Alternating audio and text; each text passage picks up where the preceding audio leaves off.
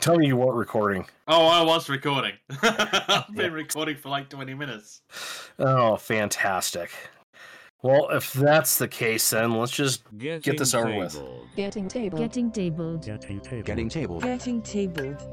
With the Bruce, the Yank, and Major Socks.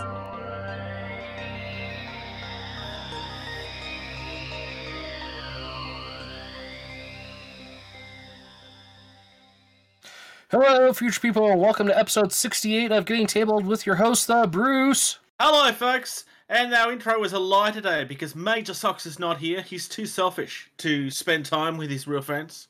Yeah, he said he had family in town visiting, so he was going to hang out with them. Freaking lame-o. Spends all of this money to move interstate to get away from them, and now he reckons he wants to spend time with them. I mean, what's going on there? Right? It's also worth noting that Major Socks actually called himself Captain Socks recently. So I think we can demote him officially now. Whoa. Whoa. I have video evidence too. Wow. Wow, he did it. Wow. He did it, yep. Yeah. When he was recording our little secret project for next fortnight. Oh. Which we might actually tell people what it's going to be at the end of this episode. It might be a good idea. Yeah, maybe. Hey, you're going to have to watch the whole thing to find out what's going on next fortnight now. Right. You have to pay attention. Thank you to those that support us. Join us on our YouTube channel as well. We've got a lot of content coming out every week. So, subscribe. We would like to get to 1,000 subscribers before our next birthday in August. Sorry, not August. April. It starts with A.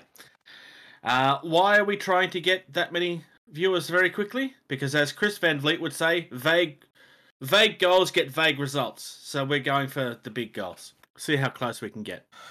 I'd also like to, see that happen before, I catch COVID again. And Fun that.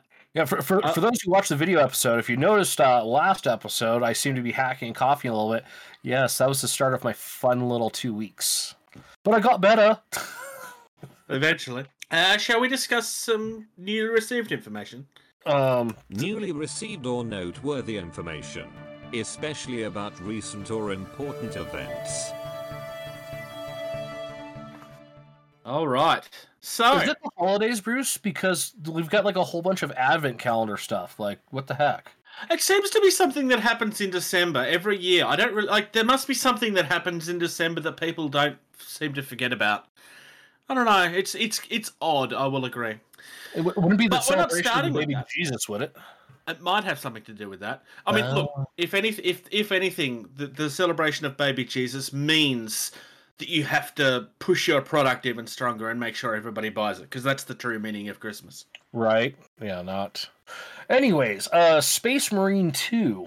Okay, so of all of the news that I was expecting, I wasn't expecting Games Workshop to show up at the Game Awards. And I know, for those that are unaware, I'm in the Video Game Awards. Games Workshop showed up with a trailer for Space Marine 2. I mean, we were all waiting for Breath of the Wild 2. We're all waiting for all of these other things. And we get a sequel that people have been demanding, for 10 years now. Because Space Marine, the original Space Marine is a decade old now. Came up in September 2011. So it's been a decade. A very good game, though. I'm not throwing shade at that. I don't know did you ever play it? I know you're not huge on video games, but... Well, it's funny you mentioned that. When I was sitting here having to work from home, and I did a little thing, and I opened up a Steam account that I started over a decade ago, and I recently downloaded Total War 2 Warhammer.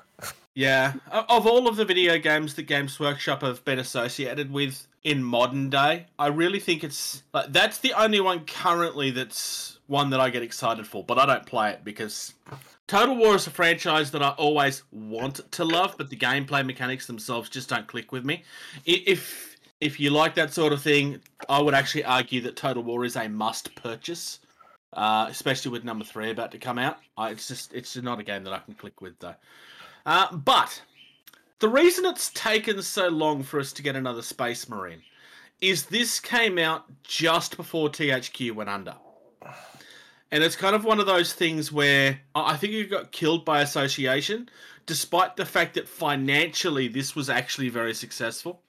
But it's kind of one of those things where, well, it's a game that was created by a company that just died. Why would we take it on? Right. Titan are doing it this time. I'm kind of showing the trailer in the background for those that may not have seen it. It does feature the guy from the original game, whose name escapes me right now. This is all pre-rendered stuff. Like, this is not obviously gameplay footage. It does feature some gameplay footage later on, or at least what appears to be gameplay footage. Like, genuinely excited for this. This looks like it's going to be very good. My opinion would be to not pre-order this until we get more information, personally. Right. Just because it's probably a good idea to, be careful. But this is a game that people have been wanting to see for a very long time. I am genuinely excited for this, and I will be purchasing it. It's just a question of what platform I purchase it on. I can't buy it on the Switch, but that doesn't surprise me, because the graphics are probably going to be a little bit too much for the Switch anyway. I was going to say, unless it's a really good company, companies that make good graphic-intensive games, like here of the last, several years, the Nintendo stuff has not been able to handle that stuff. So, yes and no. They usually just dull it down a little bit, but that's all right. Yeah. Next on the list, I'm kind of excited about this, even though I don't play the game that much. But this is for the team that I do play when I do play it, and it's a thing that my team lacks. They're doing a dwarf thrower for Blood Bowl. And correct me if I'm wrong, but the dwarves have never had a thrower, have they? So yeah, the dwarves do not have a thrower. The dwarves have runners, and that is it. They don't even have, as far as like the ability to catch, the dwarves don't even have that really either. So this will be interesting to see, like, because it is a rocket launcher. So the mini is a dwarf with a rocket launcher shooting a football. Yeah. And so I'm just going to wonder if the rule is like, if you roll this or this, you hit your target and it like impales into them, and they have to pull it out of their arm or whatever, and they don't have to make a hand check or whatever. Because dwarves don't have a catching ability, so to speak. So it'll be interesting to see how a thrower would work in a team like that. Where their whole purpose is, we're going to run really hard and really fast, and we're just going to knock you down. Yeah, pretty much. The big thing about, this is a star player, for those that hadn't clicked that already. But so it's not a regular team member. This is someone that you would hire. Yeah, he's going to cost you some gold. Oh yeah, big time. Look, I'm not going to sit here and pretend that this is not Blood Bowl stupid. I mean, of course it's Blood Bowl stupid. It's Blood Bowl. Everything is supposed to be stupid. And I'm not calling it stupid as in moronic. As in, it's the fun kind of stupid that you expect from Blood Bowl. That's why you play Blood Bowl. I mean, it's a guy that's shooting a football from a rocket launcher. You're not going to get any more stupid than that. And it's not even just a rocket launcher, it's a dwarven rocket launcher, so big plumes of smoke and stuff too. And I quite like, my first reaction for this was kind of like, really? And then the more I look at it, the more I like it. This is going to be a Forge World release, so you will spend 7.5 years removing the flashing, but otherwise, look, if you're a Blood Bowl player, I suspect this is going to be must own. Yeah. I will give them props for this. I mean, realistically, it wouldn't be that hard to create one of these yourself. I mean, it wouldn't be easy. If you had an extra dwarf player, and then you had some dwarf fantasy, bits lying around, because the Iron Drakes, they essentially walked around with little cannons. So it wouldn't take much to take a dwarf player and mount a cannon, or repurpose an Iron Drake as this guy too, because Iron Drakes are covered in armor, so it would kind of make sense. Yeah. I will probably get one of these just because, it'll fit with the army that I haven't finished painting yet. So you're looking at £21, just for the record, though I think it might be more expensive in the US. Just because Forge World is Forge World. Well, yeah. and I look at it this way too, and it's just like any other character. $23. $23? That's not bad. No. You're gonna pay $20 to $30 for a special character for any of the Games Workshop IP stuff. Yeah, pretty much. So I mean, $50 for the entire team, to get the box, and then $20 for a special character. That's just how it is. Yep. Actually, some of the special characters, because they're bigger, because of the the type of race they are or anything. Those cost more because why? More resin. So I think $30 would still even be a reasonable price for a special character, just because well, look at how much some of their other special characters are. $130 just because it's a Primarch. Ooh. I mean, before we get into our next story, I kind of want to preface something with a bit of an introduction on this. About 4 or 5 weeks ago, rumors started circulating that a certain army was going to be entirely re-released, with the exception of something that we'd had recently. Gee, I'm being vague. I wonder why. And go back a little further. Part of this army is one of the things that we said was absolutely something that Games Workshop had to redo because the model is so old and absolutely had to be. We put it top of the list too. Yeah. Now, when that rumor started circulating, I made the choice not to cover it because it was just a rumor. I think I might have vaguely mentioned it at one point. But honestly, with the Advent calendar showing up, most of this is Eldar related, and it's not even very well hidden. This is mostly Eldar related. So, I'm just scrolling through this, and all of this is Eldar stuff. So even just not even the picture itself, just the little border picture thing. Yeah, true. That it's Eldar. I mean, there's no getting around it. It's like it has the little red gems. It has the Eldar iconography. Iconography. Yeah, you're right. Did I use the right word? I believe so. Even in the ones that's just text, only in defeat will you know victory.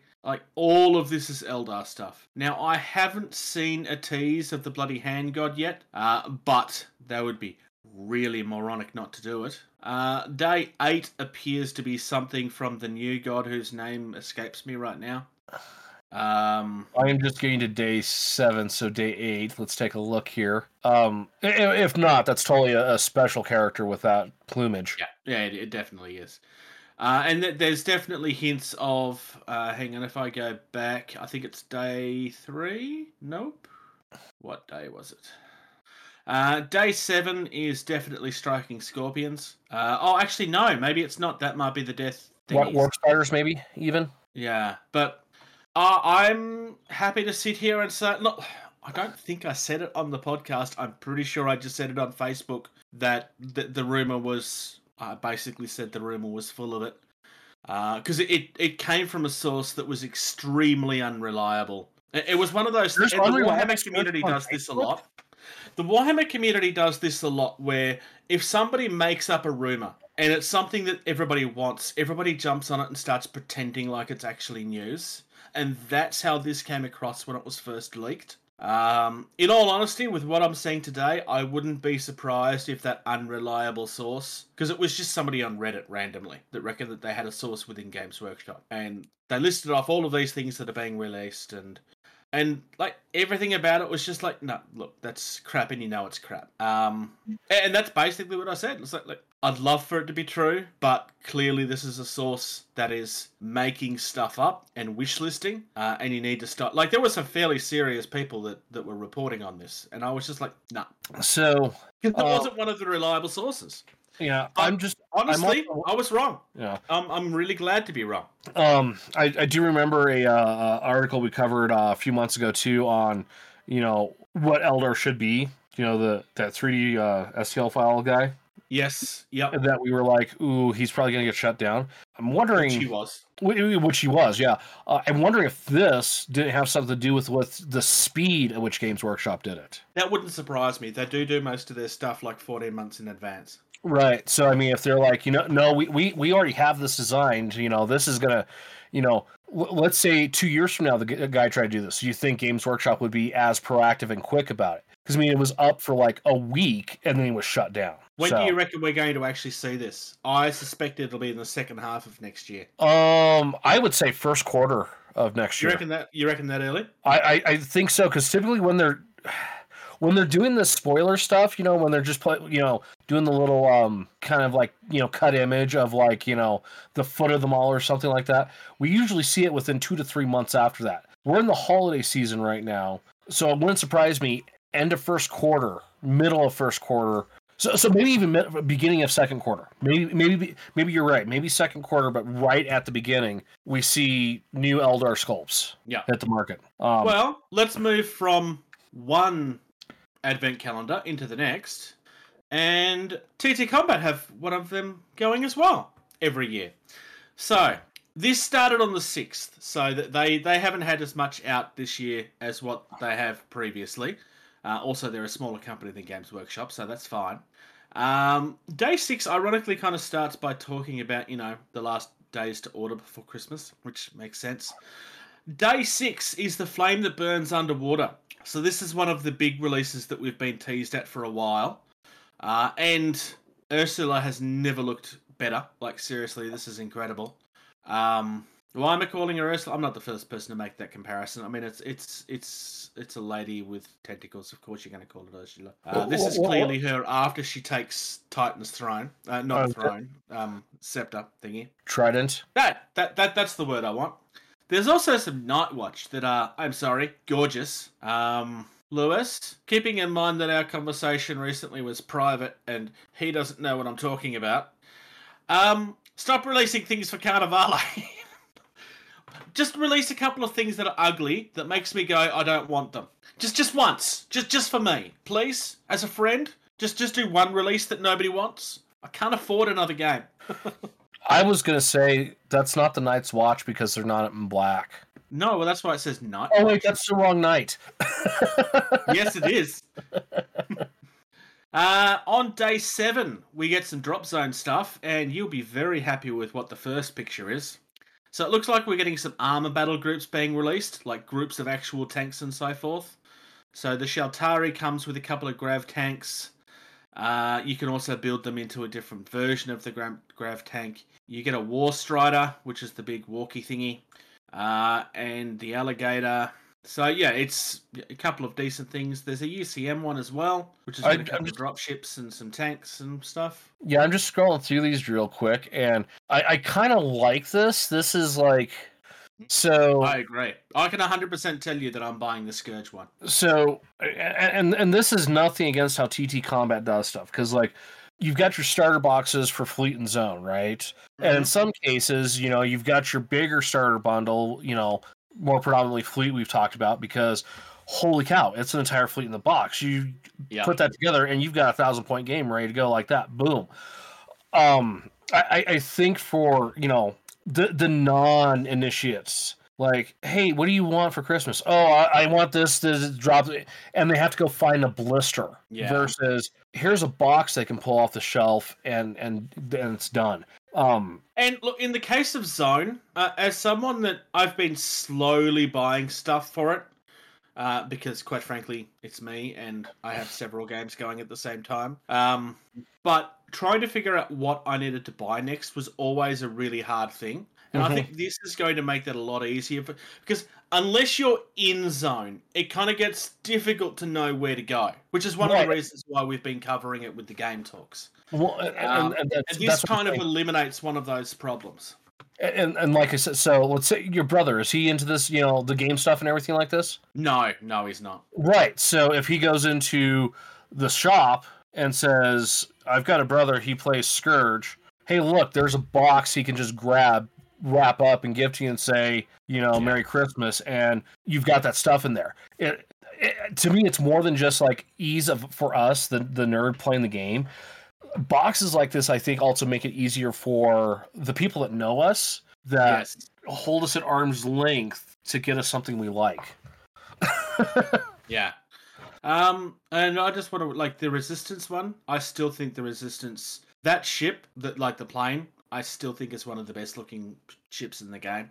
With the exception of a couple of the things for the Resistance, mainly like the scavenged vehicles, like the buses and stuff like that. Yeah. I think the Resistance has some of the best looking models for Zone, just because they feel more real. Yep. I actually really like the buses and stuff too, though.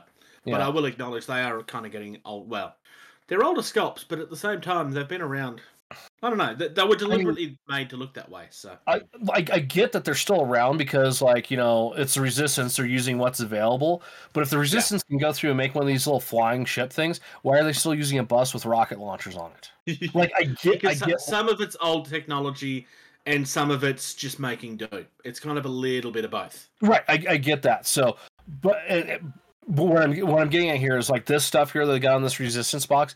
It feels more real than the other UCM stuff. Yeah. For day 8, we've got some. It's kind of an odd release, this one. So these are scenery kits for Carnivale, essentially. They're meant to be for, like, your Venetian dock workers and stuff. But they're boats, shallow water boats. So these are things that you're going to be finding within the canals and so on and so forth. There's a dhow, there's a sloop, there's a patrician big. These are all really nice looking ships. Apparently there is some larger stuff coming as well. Yeah, I was going to say, if you look, there's the galleon. Yep. That's not a small ship. No. The picture down the bottom that you're looking at is on a 3x3 board. So some of these are huge set pieces. So these are clearly a different way to play the game. Yeah. Because playing through the streets of Venice and jumping up into the buildings and diving down and slicing somebody like you would in Assassin's Creed. Yeah, cool, that makes sense, but it works on a ship just as well. Right. Like, you take something out of fantasy, like, I'm going to run up the mast and then dive off and just slice the guy's head off. Or something. It just works. So, I'm very interested to see what these are. I need a mini to like tell me how big these are. The first thing I see, I think when I see these, years ago in the early 2000s, there was a trading card game, and I'm using the quotes there. It was called Pirates of the Spanish Main. I don't know if you remember that or heard of that, Bruce.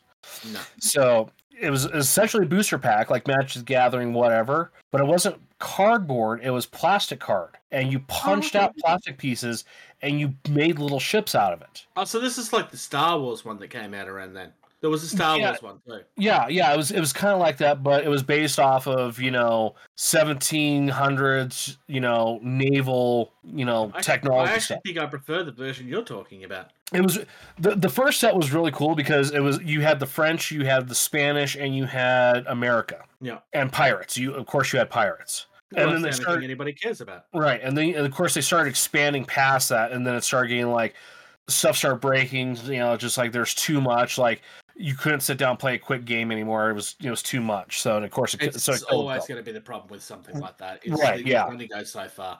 Yeah. So. Brave decision on having MDF for the sails.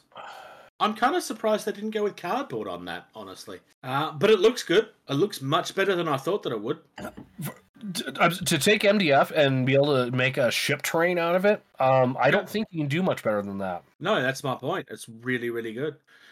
Moving on to day 9. Those watching the video will have accidentally had a bit of a sneak peek because I clicked on it a little early. We've got a new Rumble Slam team coming, and quite frankly, this might be my new favourite team. It looks incredible. So these are fantasy cat people. So they're either Rashar demons or is it Khajiit from Elder Scrolls? Khajiit have wares if you buy? Oh, I think so. I'm not much of an Elder Scrolls guy. Neither am I, to be honest. The first thing that pops in my mind, look at this. Yeah, the first thing that pops into my mind when I look at these cat characters, I don't know why, but Iron Sheik just pops into my head of like, if he had like cat, wrestling people, like this is what they would look like. It would be the Iron Sheik with his cat minions. I'm surprised you know who the Iron Sheik is. Dude, come on. I was a kid in the 80s. Okay, fine. I really, really like this. These are going to be very, very... Like, the painting that they've done on these official ones, especially that cat god genie thing, is outstanding. It's going to be amazing to see what people can do with them. Yeah, that... I mean, there's no way I'm going to make... Like, if I buy this, there's no way mine's going to look all rainbowy and stuff like that one does. But I can see people doing some really incredible stuff with this. I just noticed this. So, kind of the middle part of the cloud, where it's blue and it's got the orange and yellow stuff. Yeah. That is straight up a Hubble telescope photo. Oh, is it? Well, there you go. And it appears that these guys are coming from a new casino, because I'm pretty sure that's a casino that we haven't seen before. So that's good to see. More expansions. And then moving on one last time to Drop Fleet. Yay, Drop Fleet. We Okay. like Drop Fleet. I know we should talk about it more. We don't talk about it enough. Okay, so behind the fifth door, which is door number 10, is Drop Fleet, and we're getting some more cutters. So we're getting a second round of cutters, because we do have cutters in the game already. The PHR one looks interesting. Very sharp in the front. I personally think the UCM one might be the better looking of them. And the Scourge one honestly kind of looks like it came out in the first set. It just looks like those original frigates, but a little bit smaller. The Resistance one is really nice too. Actually, maybe I'm changing my mind. I Maybe love the look of that Resistance one. It's so unique. Here, I am sending you a link on Messenger in relation to the cats we just looked at. The UCM one I think looks really good. I love the fact that it has a very asymmetrical look with it's got one pylon and then like the fork pylon. Yes. I think there's so much focus on like, look at the Enterprise. It's asymmetrical. Birds of Prey, asymmetrical. The Breen, those ships are symmetrical. You get to the Breen ship and it's very asymmetrical, like it's not a mirror. It's space. It doesn't have to be a mirror. You don't need to worry about drag and crap like that. Yes. I love the fact that they did that with the UCM. Shaltari looks like a almost an amethyst kind of thing. And yeah, you're right that Scourge is very frigate feeling from the first set. It's not a bad thing. That's just what it reminds me of. Do you know what that the Resistance one looks like? At Corellian Corvette. Okay. Yeah, I could see that. Yeah, the head of it looks like a hammerhead shark. That's why I said it's a hammerhead Corellian Corvette. Yeah. The head of it definitely. Okay, moving on. War Cradle, they're releasing their Christmas minis again, and I'm going to very quickly take the blur off my camera so that I can show something. This is one of the things that you can buy. Krampus Rex. Yep, I actually won this on a YouTube competition. This was actually painted by Stuart from the studio on camera. You can actually find videos on their official YouTube channel of this actual mini. Is this the thing you won like a couple years ago and you were freaking out because you're like, oh my god, I actually won something? Yeah. So that is one of the ones that you see there. So that is, Krampus Rex. I think this is actually the one from the photo. I think. No, it's not. No, it's not the one from the photo. But we have some new... The one from Mythos is probably my favourite, which is the Jack Frost looking guy. Which one? The Morozko? The one Morozko. Apparently the actual character, these are both the same person, and it's like a good side and an evil side. So like the good side is giving gifts out to the kids, and the evil side is beating people over the head with that thing and killing them. It's very reminiscent of the Jack Frost from the Guardians movie. That's exactly what comes across in my head too. Yeah. I quite like the Madre. Yeah, The mechanical reindeer is just awesome. And I love the fact that she has exploding puddings. That's just kind of fun. And then finally, we have Kyle the Red and White, which is totally not Santa Claus. But if you look, this is actually a model that came out a year or two ago. If you look, the Totally Not Santa Claus is totally not holding a dystopian warship. It's totally not. This is obviously before most of it was resculpted. So these are things that you can only buy around Christmas time, like a lot of companies do. These are just the more fun ones that I wanted to show off. Kyle, the Red and the White, right? Yep. His little dog there has a single antler on his head like the Grinch's dog had on his head. I didn't even know that. That's a good point. It is too. And look at that. It's even like it's just strapped onto his head too. It's so good. These are all minis that you can use instead of like their alternate sculpts, basically. So they're not actual characters in the world. Well, they are characters in the world, but their rules are instead of somebody else. So the dog is instead of a canine attack dog, and Kyle the red and white is instead of Kyle the black. Moving on, we haven't spoken about Weird in a little while, and I'm going to explain why in Hobby Time. But I thought it was time to have a look to see what they're doing. So they've had a new release recently, which is Malifaux Burns, which is an expansion on the world and has kind of given new versions to all of the current masters. But we're going to skip past all of that and go down to December, because why would you talk about stuff that was released months and months ago? We've got some new stat cards coming for the Sonya Creed. It actually contains a couple of minis. One that's 75 mil and a version of it that's in scale with the game itself. So that's interesting. I've never actually seen them do like a proper bust type thing, although that's a full mini. But my favourite has to be the Puppet Apocalypse. Yeah, that's a if that's not a tongue twister. Yeah, while you were talking about the versions of the riders. I mean, sorry, but there's nothing more incredible than that. Yeah, I was looking at those while you talked about the other thing, and I pretty much didn't pay attention at all because I was looking at the puppets. Yeah. So the previous one, it's got two versions of the same character, one in 32 mil scale, the other one is 75 mil scale. So you've actually got like a big version, right? I'm back on the puppets. I think they look great. They have a very Sackboy feel to them. Yeah, very much so. And I think they look great because, you know, with the exception of a certain movie, the Horsemen are like typically like scary looking individuals. You know, a fairly recent movie, let's be honest, the Horsemen weren't that scary because it was kind of a poorly done movie. These guys, they're great because it's like, oh, they're just little puppets. What are puppets going to do? Well, they're going to murder you. You're going to die. Yeah. For those that are not familiar with Malifaux, it's very much Victorian horror-esque. So it's very Cthulhu. It's very twisted nursery rhymes, and I do mean twisted nursery rhymes. There's an homage to Alice Cooper in one of the limited edition sets that you can buy. Like literally, the guy is called Mr. Cooper. It's not a regular character; he's a alternate for one of the others. But they should do everything about this is very, very screwed up in a very good way. I was gonna say they should do it in a 2-pack, and there's Mr. Cooper and Mr. Crawley.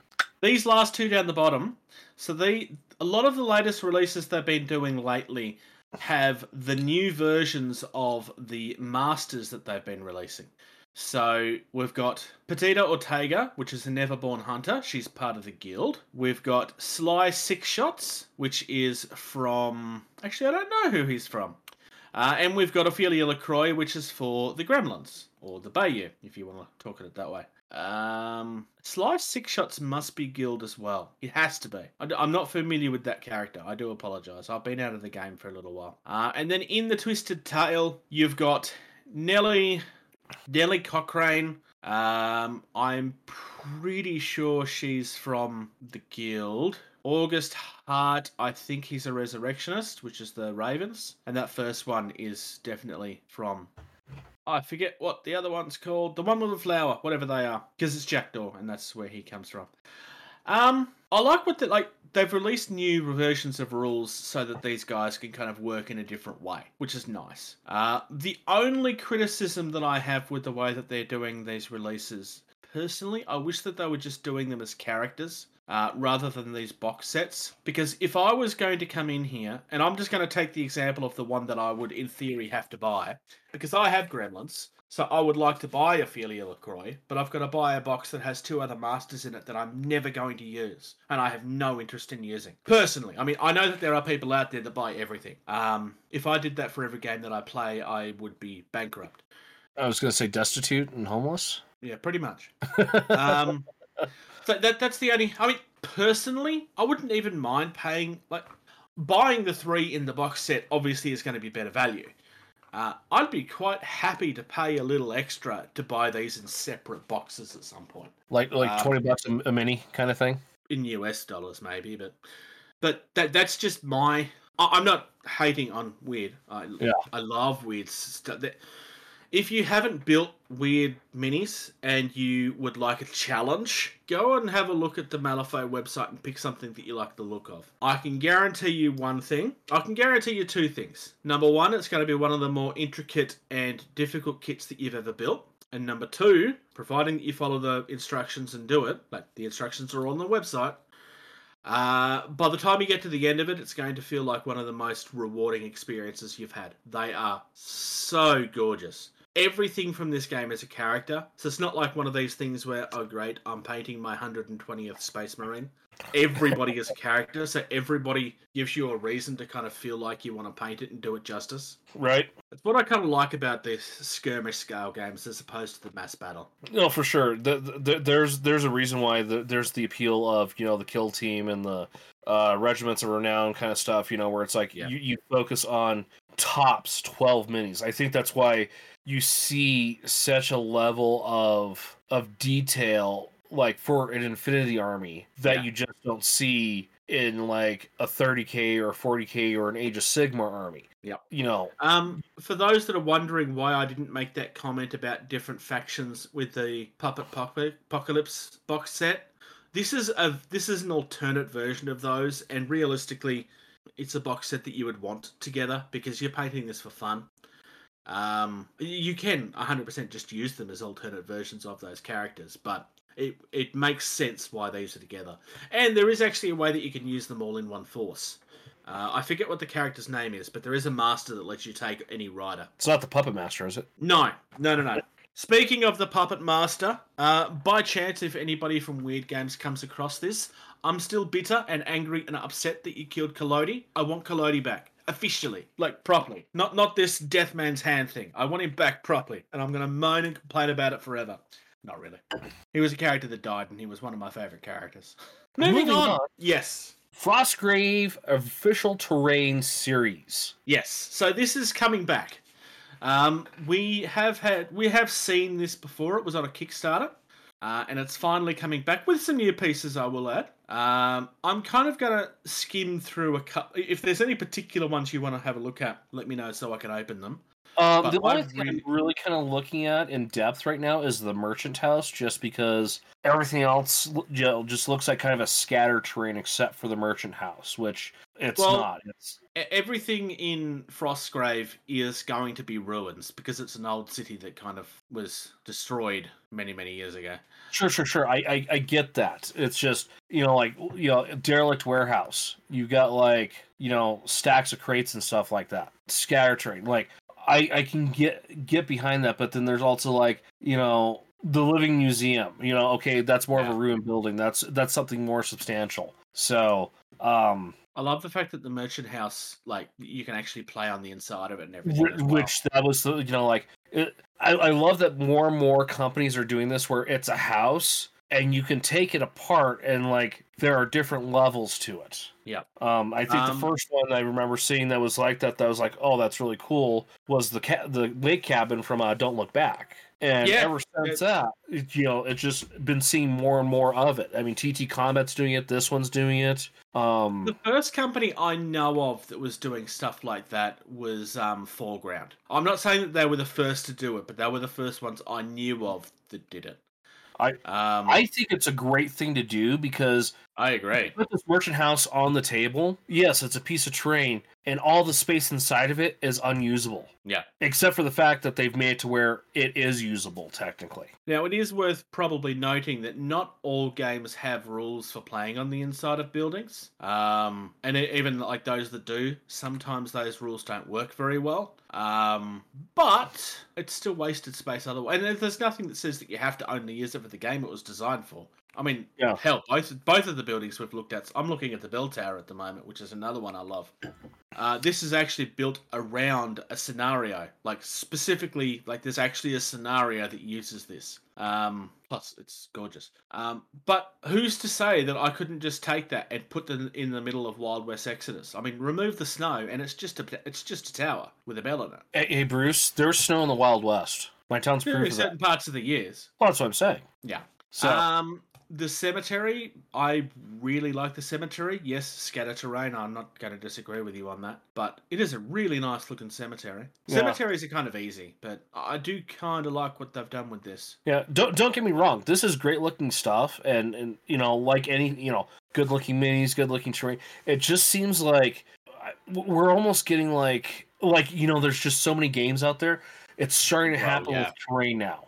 I think it all looks good, and we're the market's getting flooded. I think, and I'm not saying anything bad about this. I'm just saying that it's not the market it used to be. Yeah, no, I can see where you're coming from. And for like €20 for scatter terrain, like the price of 3D printers, all the other companies out there, like take the white boxes for example from TT Combat. You get some scatter terrain with like this full terrain kit. Yeah, and it was just £75. You're getting like half a dozen buildings and then some scatter terrain for £75 versus €20 you're getting a thing of scatter terrain. Where's your other €50 of value buildings? And you get what I'm saying? I'm not saying. Yeah. I'm just saying that I think we're getting to the point of like some companies are making better choices. Not knowing the conversion off the top of my head, I don't know if this is worth those prices. Like the Derelict Warehouse, €10 sold. €20, I don't know. Yeah. So I looked up the price for the Silent Tower, which is €69 and 99 pence. Works out to be the better part of £60. Okay. Pounds sterling. So if you bought that and another smaller building, you have the price of the white boxes, which is 3 times the terrain. Yeah. Now in saying that, they're also limited edition stuff that's only for a short time. I mean, that's being sold the way that it is as a deal that they're not going to do very often. Normally it would be more expensive than that, obviously. Yeah. So I don't know if that's entirely a fair comparison, but I do know what you're saying. Price-wise, I think it's probably more along the norm. I mean, there's certainly nothing amongst this that's a bargain or a steal. It's all fairly like fair, normal prices that you would expect. But the question of whether this is something that you want to buy is like the only benefit that they have is that all of this is designed specifically for scenarios in the game. But in saying that, the game was specifically designed so that you could use anything you want. Frostgrave is not a game where you have to have a specific aesthetic. So that's going to hurt a little bit. I just thought it was interesting to look at. I mean, some of this stuff is really nice. I'm not going to sit here and say that it's the best terrain that I've ever seen, and I'm not throwing shade on it. I actually do like what I'm looking at. No, I think it looks great. I think the one dude we looked at last episode or the episode before where he had all the feudal Japan stuff. Oh yeah, that was something to write home about. This stuff, it's good looking stuff. It looks like a lot of the other stuff. Yep, yeah, it's fairly generic looking. Which would be by design, but yeah, I have to say I don't like that. The only one that I don't like is the stepped pyramid. Just personally, I'm not a fan of that one. That's kind of what's the word? I think lame, phoned in, unimaginative. I get, yes, it's a stepped pyramid, and nobody really does stepped pyramids. But it doesn't feel like a stepped pyramid to me. It just feels like a building. It looks like 3 boxes stacked. Yeah. Because let's be honest, if you look at a traditional stepped pyramid in South and Central America, where stepped pyramids are known, they have several steps, like 10 plus. Those are the ones you see typically.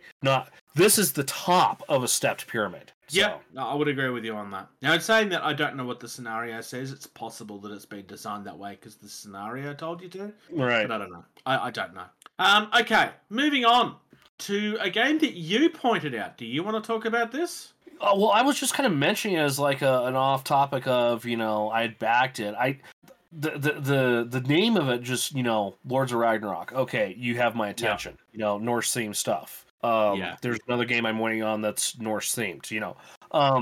The concept of so first of all, it's also by Awaken Realms, which is the people that did Nemesis. For those that are wondering, yeah, they did Nemesis, Nemesis Lockdown. I mean, this is not this is a known game company that has done some good stuff. Yeah. So and I kind of, lack of better words, I blind backed it. Like kind of looking at it, it's it's kind of like an Ankh, where you're trying to control. If you scroll down to where it says core pledge, you can kind of see the stuff. The colored stuff, that's your army that you're using. You can summon gods, and then you can build like monuments to your god, and that gives you power and stuff like that. The concept of the game, like it seems like it's a good like territory capture board game that you can play with your friends. That's Norse themed. The other thing that I liked, and this is on par with the Awakened Realms aesthetic, is it's got like some of the stuff has a what's the word, like a science fiction-y, like if you look at I don't know if there's a good picture of one of the ships. The sail is like, it's not cloth, it's like that hex It grid. looks like this dragon scale or something. Yeah, so it's got a very it's not just like Norse themed, it's like Asgardian Norse themed, where it's like But they still use it's a sci-fi version of Norse stuff, but it doesn't really feel like it's taken out of Marvel's comics either, which is the main cap. That was the first people I know of that ever did that. I hadn't looked at this very closely. I added it to the list because I'm like, okay, yeah, no, I want to talk about this. But this looks really good. Yeah. So, and it's just, the fact that, Awakened Realms, they have put out good stuff. I didn't look too much into this other than just the fact of, like I said, it's Norse themed. I like Norse themed stuff, it's just, and I thought it was really like, so if you scroll down here, you got, gods, raise imposing monuments. They show the Thor monument. You have the base, you have, the bottom, the legs, and like you build the monument as you're playing the game. It's, Yeah.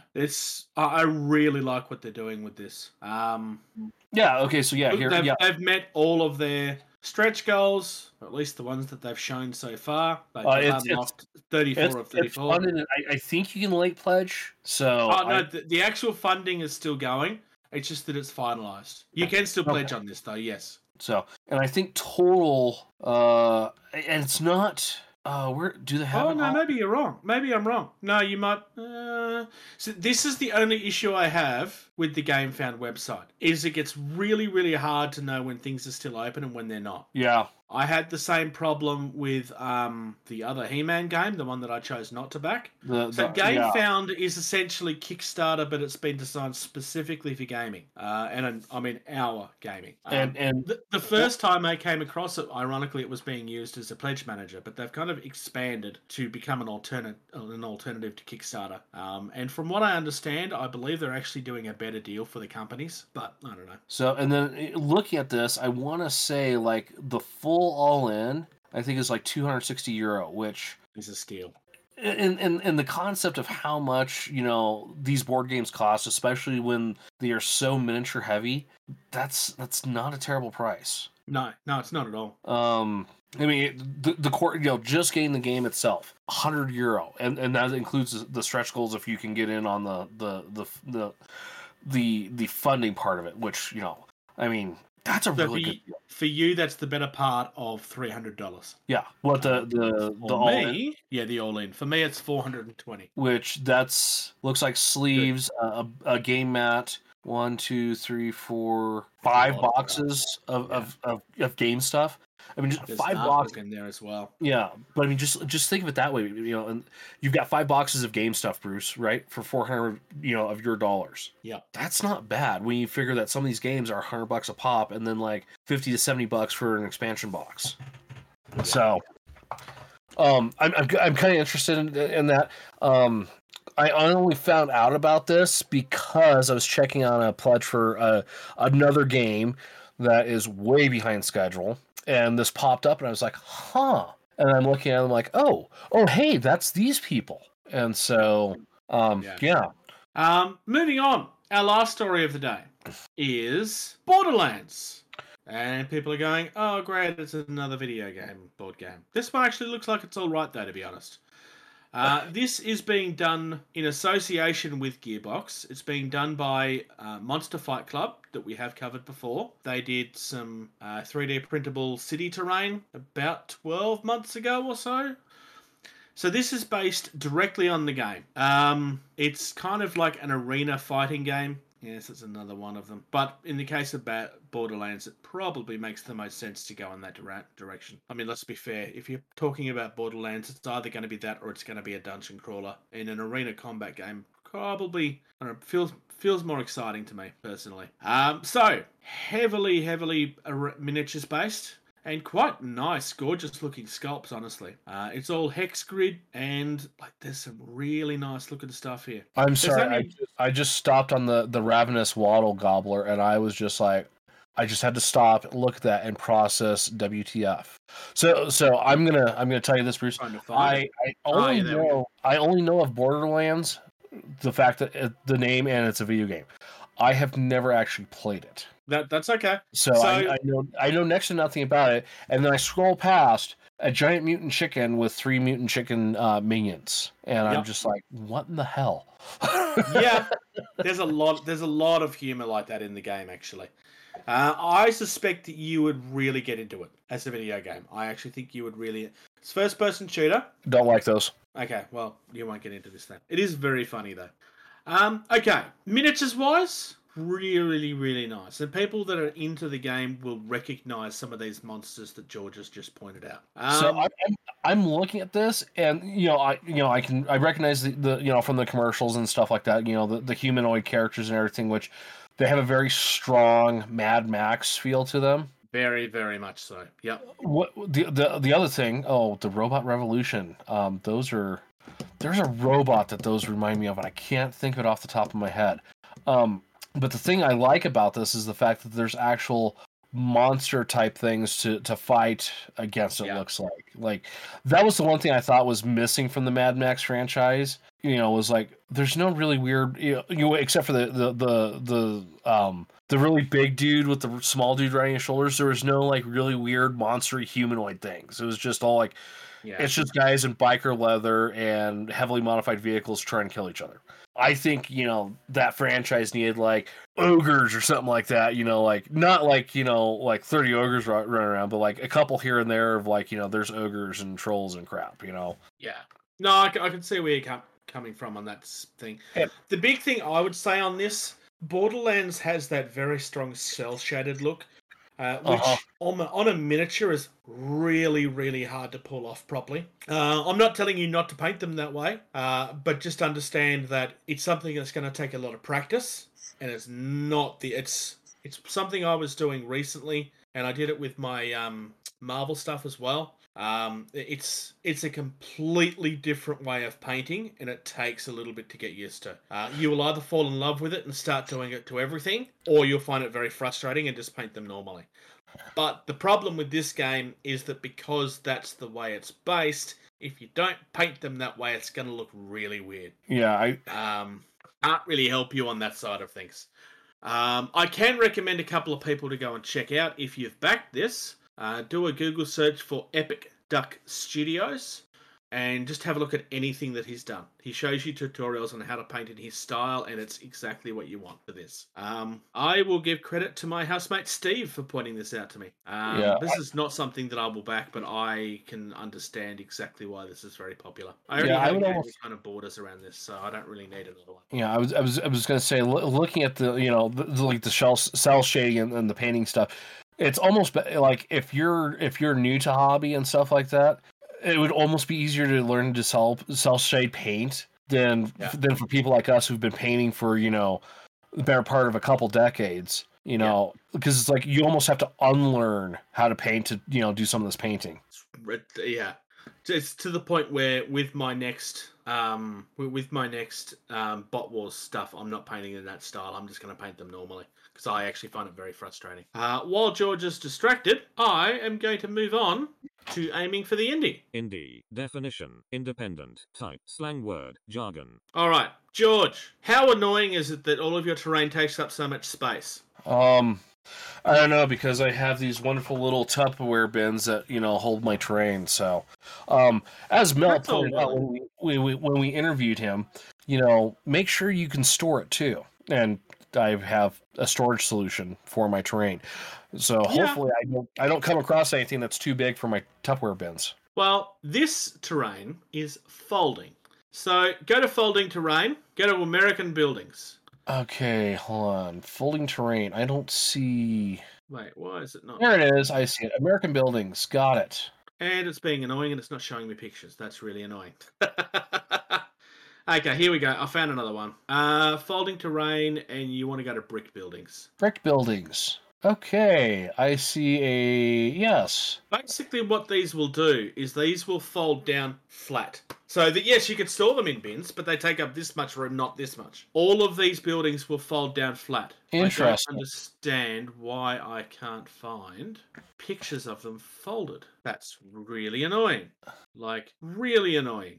They've updated their website and they've removed something that makes the reason why I was showing these off that makes it really frustrating. Who?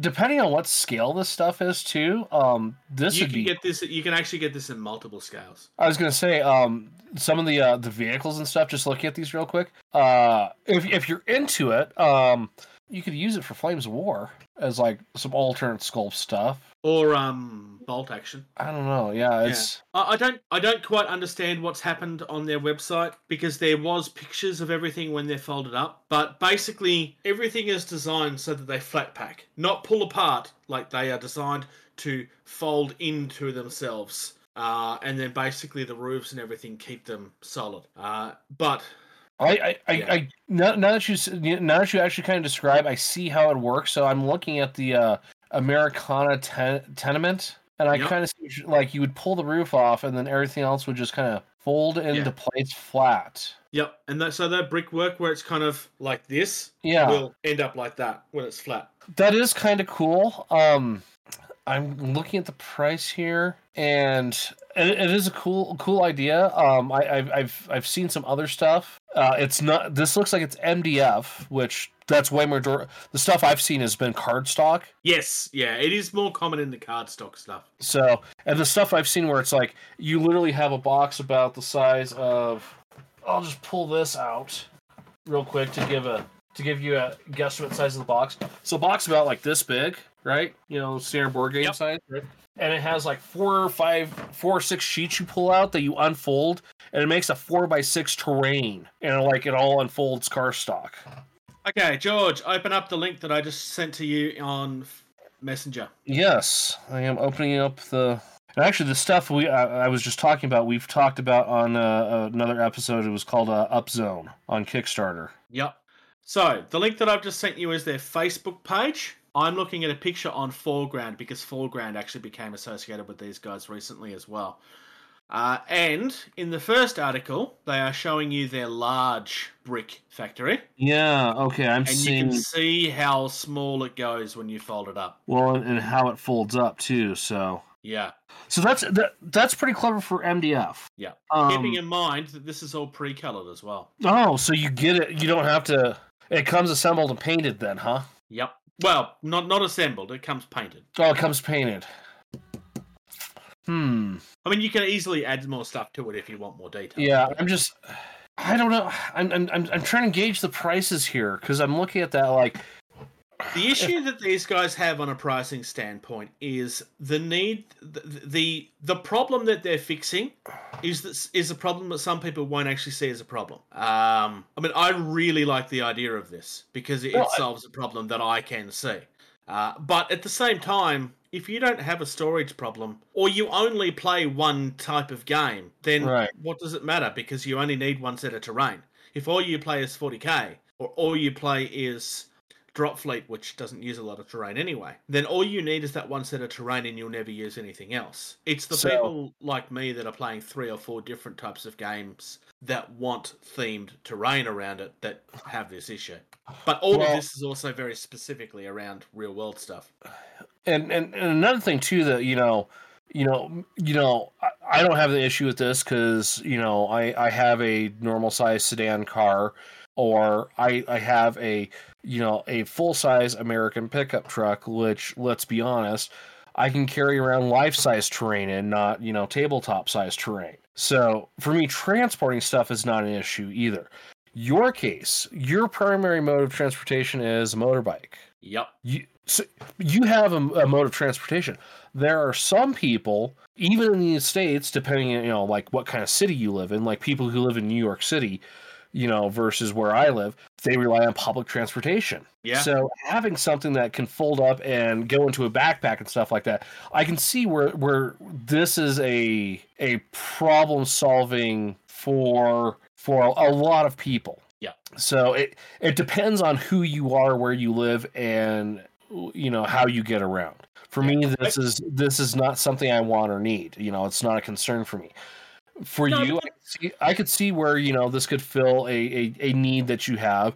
For the guy who only takes the tubes or a subway or wherever you call it, wherever you live, and you have to be able to fit everything in a backpack. I can totally see where this would solve a lot of problems for you. It's also worth remembering that the reason that I started this aiming for the indie thing wasn't to look at stuff specifically that excited us. It was stuff that you wouldn't necessarily find if you didn't know about it, that someone from the audience may go, oh, actually, that's something I need. Yeah. The issue I have terrain. I don't need terrain. Yeah.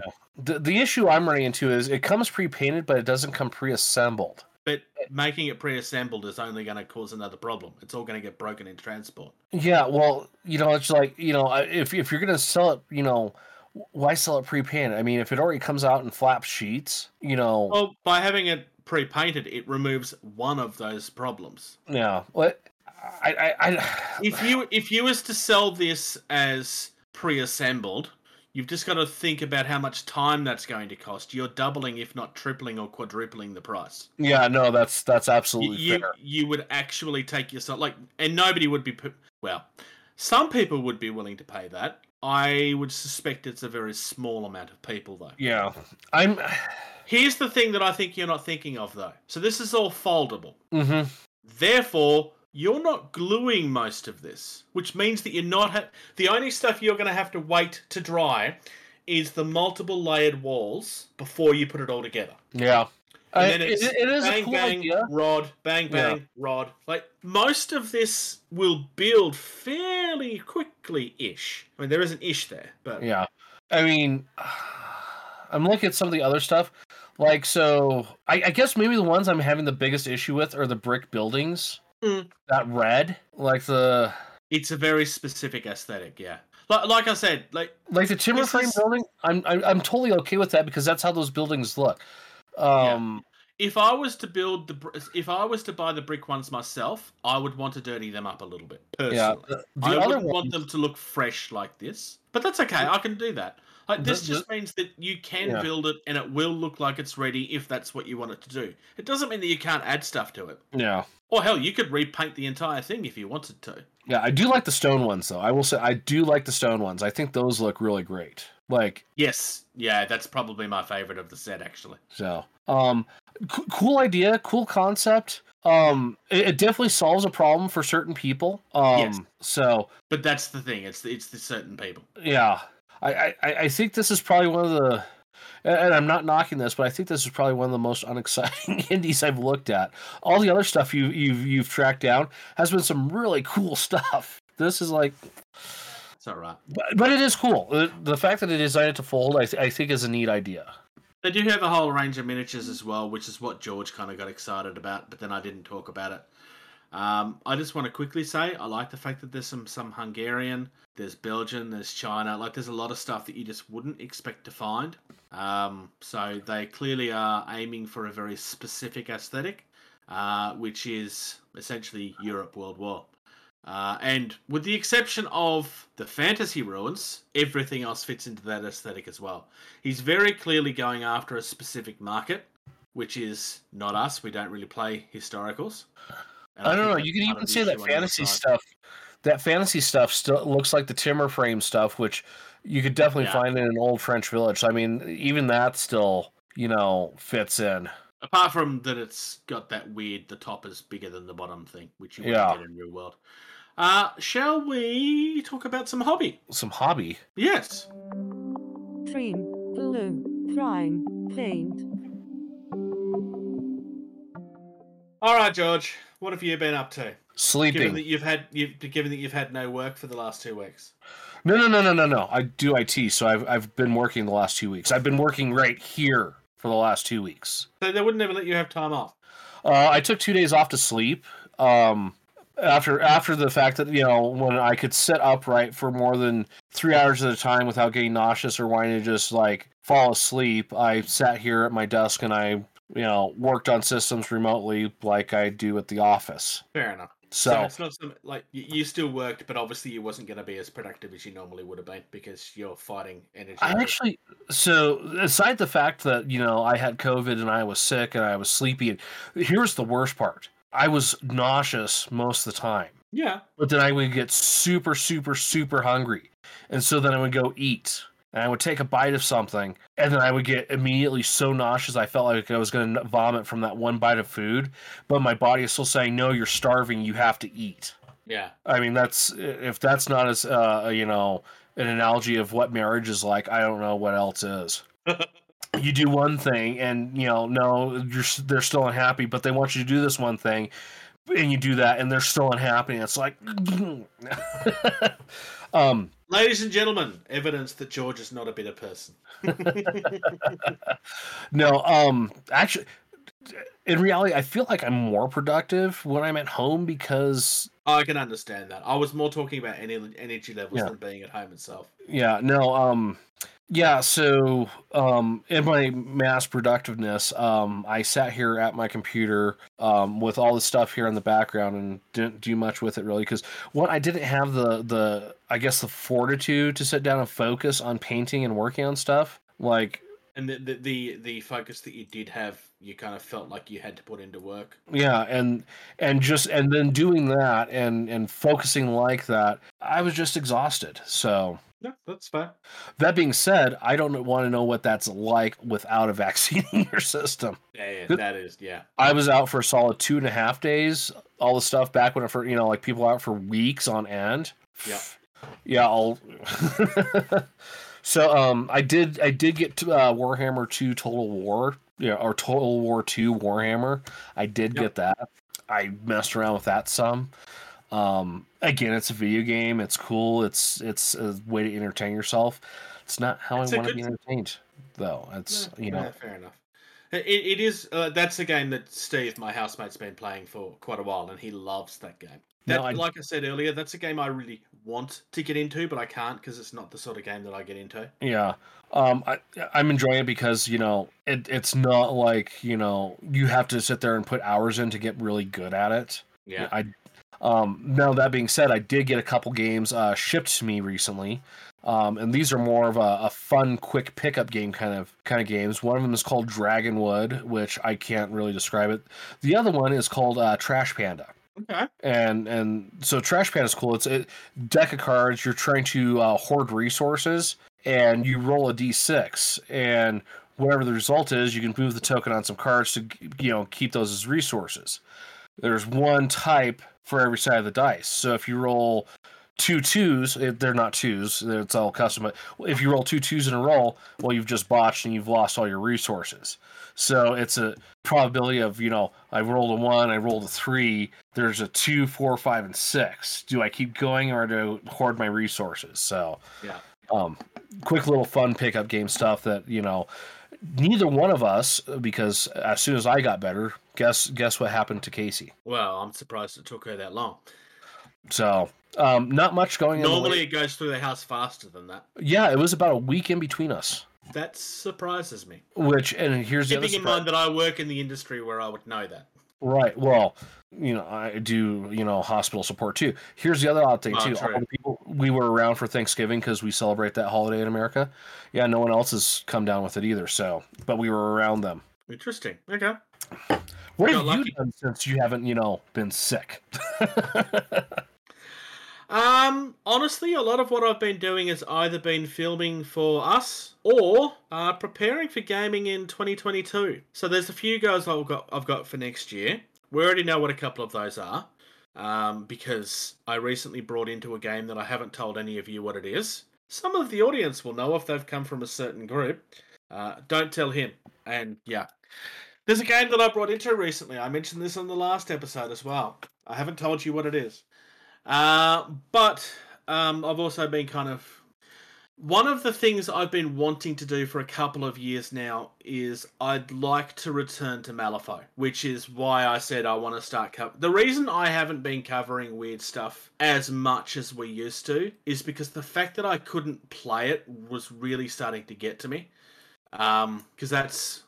As a gamer, Malifaux at one point was the only game I played. And we're talking about, like... The big problem with the industry that I work in when you're working shift work is that you don't get time to do other things. So one of the reasons why my hobby became the only part of the hobby that I had was because I couldn't play. It's why it took me 2 years to get a game of Bushido in. Right. Like, well, seriously, the fact that it's been a big problem for a while. It's one of the reasons why mentally I was struggling more so than our audience realizes. I know that you knew that I was struggling, but the audience would never have been in on that. Yeah, it also didn't help too that for a good part of last year, Well, that too, we were essentially prohibited from gathering in groups to play our games. Yeah, so, but COVID didn't make that harder. I mean, it did make it harder, but it didn't. It just kind of meant that the only free time that I had also couldn't then be, which I put into the podcast. So it actually worked out for us. Yeah. So one of my goals for 2022 is that I'm returning to Malifaux. I have been preparing to actually do that and try to figure out what it is that I need to actually get. In theory, I still have my old Fate decks in boxes somewhere. I did find one of them, and it's been damaged to the point of, I think you could probably argue that the cards are marked, which obviously means that I'm not going to be using it. So, unfortunately, I'm going to have to buy a new Fate deck. Oh, what a shame. I'll have to get one of the pretty ones that are slightly bigger and have really pretty art on them. That's really going to be painful for me. Are they standard side sleeves that you could just use, They could, but I'm using an excuse to buy a new Fate deck. Okay. That's fair. That's fair. Yeah. You can buy them as a normal size, and you can buy them as a tarot card size. The only reason I've been holding off on purchase is because, well, I don't need it yet. And I kind of like the idea of the tarot card one because the artwork is a little bigger. But I just don't know how well I'd go with shuffling them because they're slightly larger. I've never really held tarot cards, so I don't know. In my opinion, having, done a game store and had multiple kids, children, teenagers come in with Yu-Gi-Oh! And whatever. Shuffling cards is shuffling cards once you figure out how to hold them to shuffle them. To me, not knowing anything about that game other than what you have, provided us to look and talk about and everything, I think having the tarot card size deck is one more fitting. Yes, I believe that's why they made the change. You can still buy a standard card one for the people that didn't want them, but I'm pretty sure I'm going to go for the tarot card. There's so much visual in these games too that if you've got a larger card that you can do bigger or better artwork on. Yep. I mean, what's the price difference between the two decks? Oh no, they're pretty much sold for the same price ish. Yeah, I know. The decision had nothing to do with that. It was all a matter of which one do I want to go into. I would do the tarot card. I suspect that's the way I'm going to end up going. So as part of that, I've kind of been going, okay, so how am I going to do this podcast-wise? I'm probably going to semi-do with Malifaux what I did with Conquest, but it will be from I return to the game. So I'm kind of thinking, I pull out my original models, and I kind of do a showcase of what I have, the kind of state that they're in, and try to figure out what I have and so forth. I have a new box of Malifaux that I purchased and was mentioned in the podcast 6 to 12 months ago. They were like icy troll looking things. And that's probably going to be the master that I start with because it means that I can start fresh. I'm probably going to stick with the same basing theme that I had on my Neverborn to begin with, which was kind of like it was like an ocean of blood with brickwork traveling through it. It was all kind of really twisted and messed up because it was Malifaux, and of course it was. I did kind of toss up whether I wanted to change my basing scheme and go with something completely different, but I think I'm just going to stick with what I did originally because it was disturbing, and as much as I'm kind of tempted to do something different, I had a picture in my head of you can get coloured sand. And I was kind of thinking if I had like black and purple, then I could put the purple on the inside and make it look like it was glowing. up on the rocks that I base things on. And I thought, oh, that'll look really twisted. And then maybe the top of it can be like, black and white checkers, like in the inside of a sanatorium or something. And then I sat there and realised, oh, wait, no, it's just going to end up looking a little bit too close to Alan's model, so I'm not going to do that. Hi, Alan, if you happen to catch this.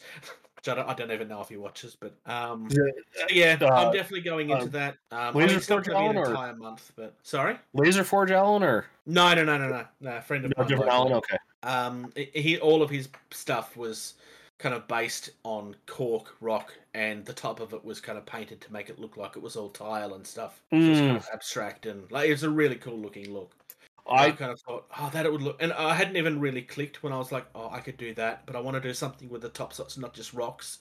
And I kind of thought of that, and it's like, that makes it even more creepy, because I want it to be creepy. Then I realised, wait, I've seen that before. Yeah. I will say, I love using cork for basing, just because, it gives you such a good 3-dimensional, easy to mold, base material. Yeah. I had thought of doing a similar thing, but with slate.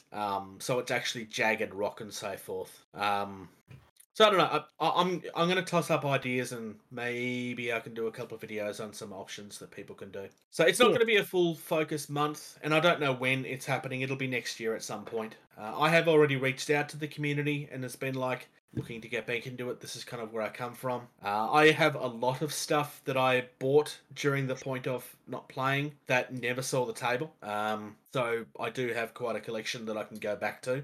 The reason I'm starting with a new force isn't because I need it. It's because if I'm going to start, I want to start with something new and then go back and make the connections and so on and so forth and work out because it's easier to start with one of the new ones that's fresh than to try to go through and figure out what I have that I can't use anymore and so on and so on. Most of the range has carried across, but there's a couple of characters that are dead that I can't use anymore. You're not bitter about that at all, are you? Pelodi being killed is one of the things that turned me away, just as I was about to try and get back into it. Because he's someone that I brought because he'd always been my favourite character, and I brought him and I spent... it's one of the things I'll show off at some point. I actually spent a lot of time on Pelodi, because he's a puppet that's alive, and I kind of painted him up to make it look like he was made out of jade, and I got really, really proud of it, and had the intention of playing with it, and never got around to it. And then they killed him. And then they killed him. So, look, in theory, you can play with him in unofficial games. There's rules that they released for him. He just doesn't exist, so I couldn't use him in a tournament sense. But yeah, it's look. Honestly, I award them for, truth be told, how many times do we say that nobody ever does anything with their story? That they're actually doing one of the things that I think people should be doing. Nobody ever dies. There's never any consequence. So I can't really complain from that sense because they've done something very brave that nobody else ever does. But yeah, it is what it is. As for the other game, I can confirm that it has shipped, and George still doesn't know what it is, and that's okay. So you're talking to Lewis about it, and so you did get Carnival? What? I did order from TT Combat recently. Why would I tell you that I was buying from TT Combat if it was a TT Combat product? I don't know. I do have an order coming from TT Combat. It's full of dropship.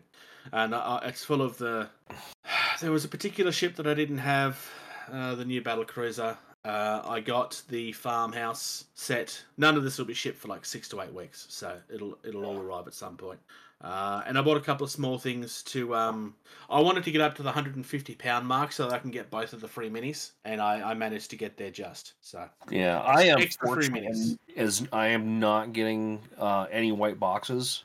Lords of Ragnarok. And the pledge manager for the Masters of the Universe game just opened, so I haven't touched that yet. I have to, but I haven't. Yeah, I will be. I was gonna do the Wild West Town just because I don't know why.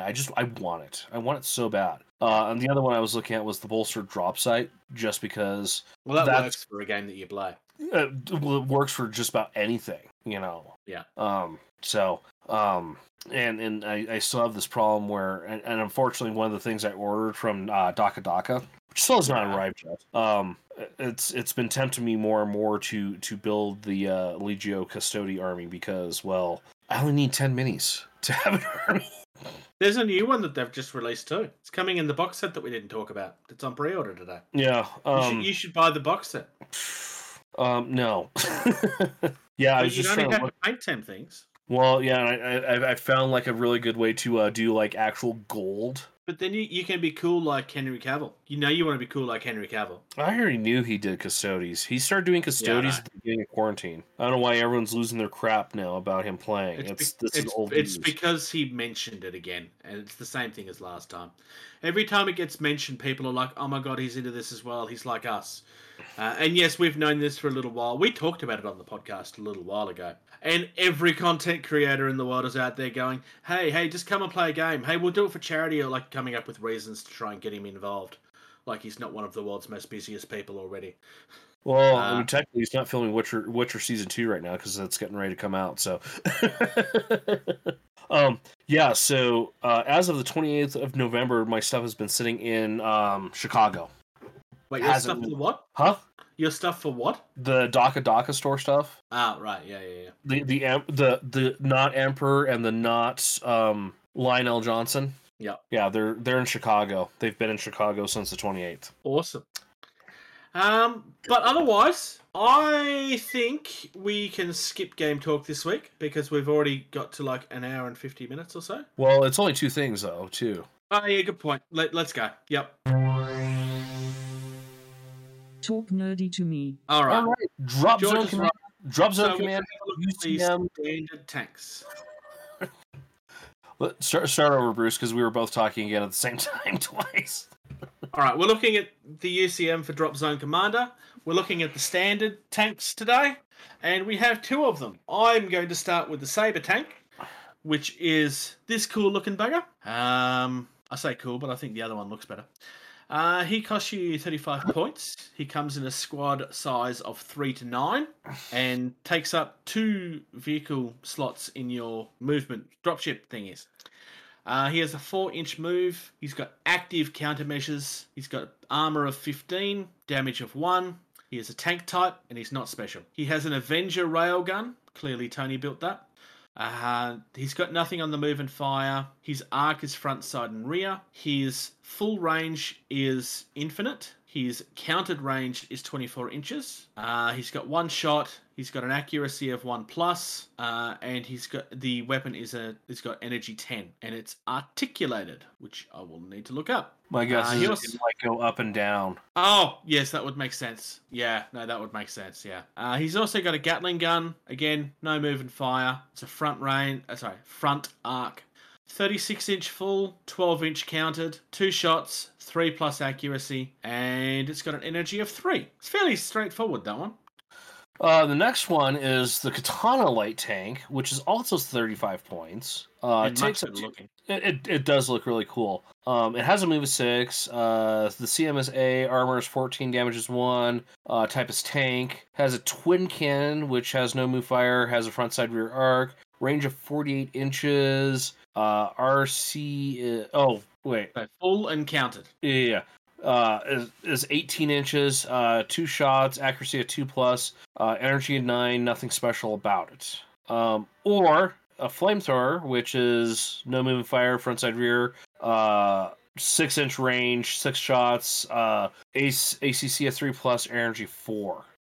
It also has smoke launchers. Instead of making a shooting action, the squad may launch smoke until the end of the round. Weapons targeting the squad and other units within 2 inches of any of the squads suffer a +2 accuracy modifier. This unit may replace its twin cannon for the flamethrower at no cost. Yeah, that's one or the other. You can't have both. Yeah. I think the Saber. I actually, you like the Saber?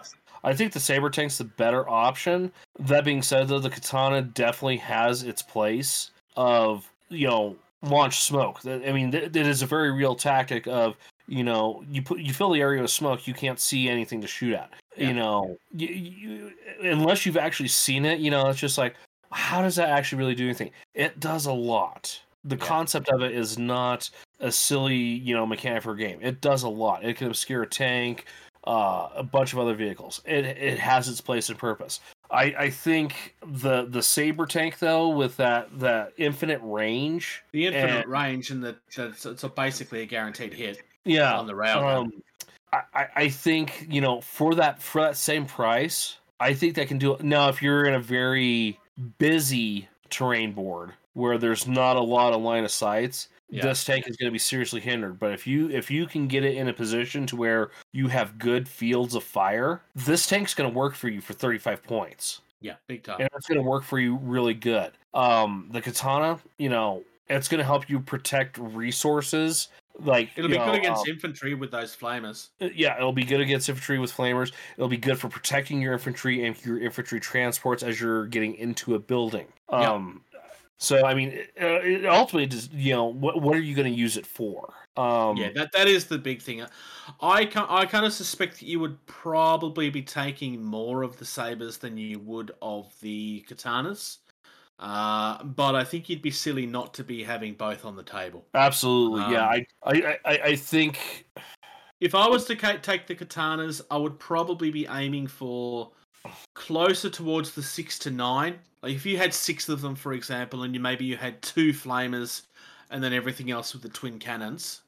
I think you'd have a nice balance there. I wouldn't quite go 50-50. I would lean towards the twin cannons personally, because I think you'll get more out of them, especially when the flamethrowers need to be so close as well. Yeah. And I'd be using the flamethrowers to obscure everything once, because if you're not close enough for the flamethrowers to do anything, then everything else shoots, and then it uses its smoke launchers instead, so that everything else has trouble seeing their friends, essentially. Yeah, so I'm looking at this because I just want to look at it real quick. So the Bear APC, your infantry, transport, it has the same move as this tank. So there's no reason why, for every Bear, you don't have a katana to support it to throw smoke and hassle other infantry as you're going to a building to score an objective. Yeah, true. So, in saying that, if you were to realistically, you would have those in the troop ships and the drop ships anyway. Yeah, so because you wouldn't drive your Bear across the board.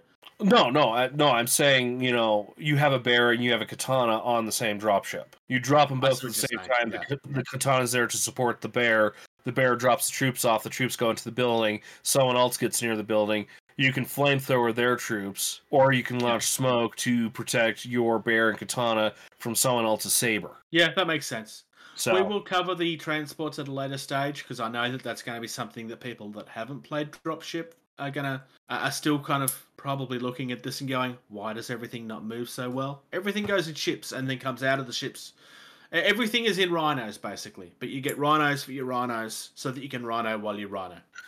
I think there's only one faction, and I'm just going to look at this real quick because it's so typical of them. Really doesn't need to do a transport setup like that. Which would be Shaltari. Resistance because sort of. Yeah, so just as an example here, the base transport for the Shaltari has a move of 9. Yeah. On a 4 foot by 4 foot, 9 inches is huge.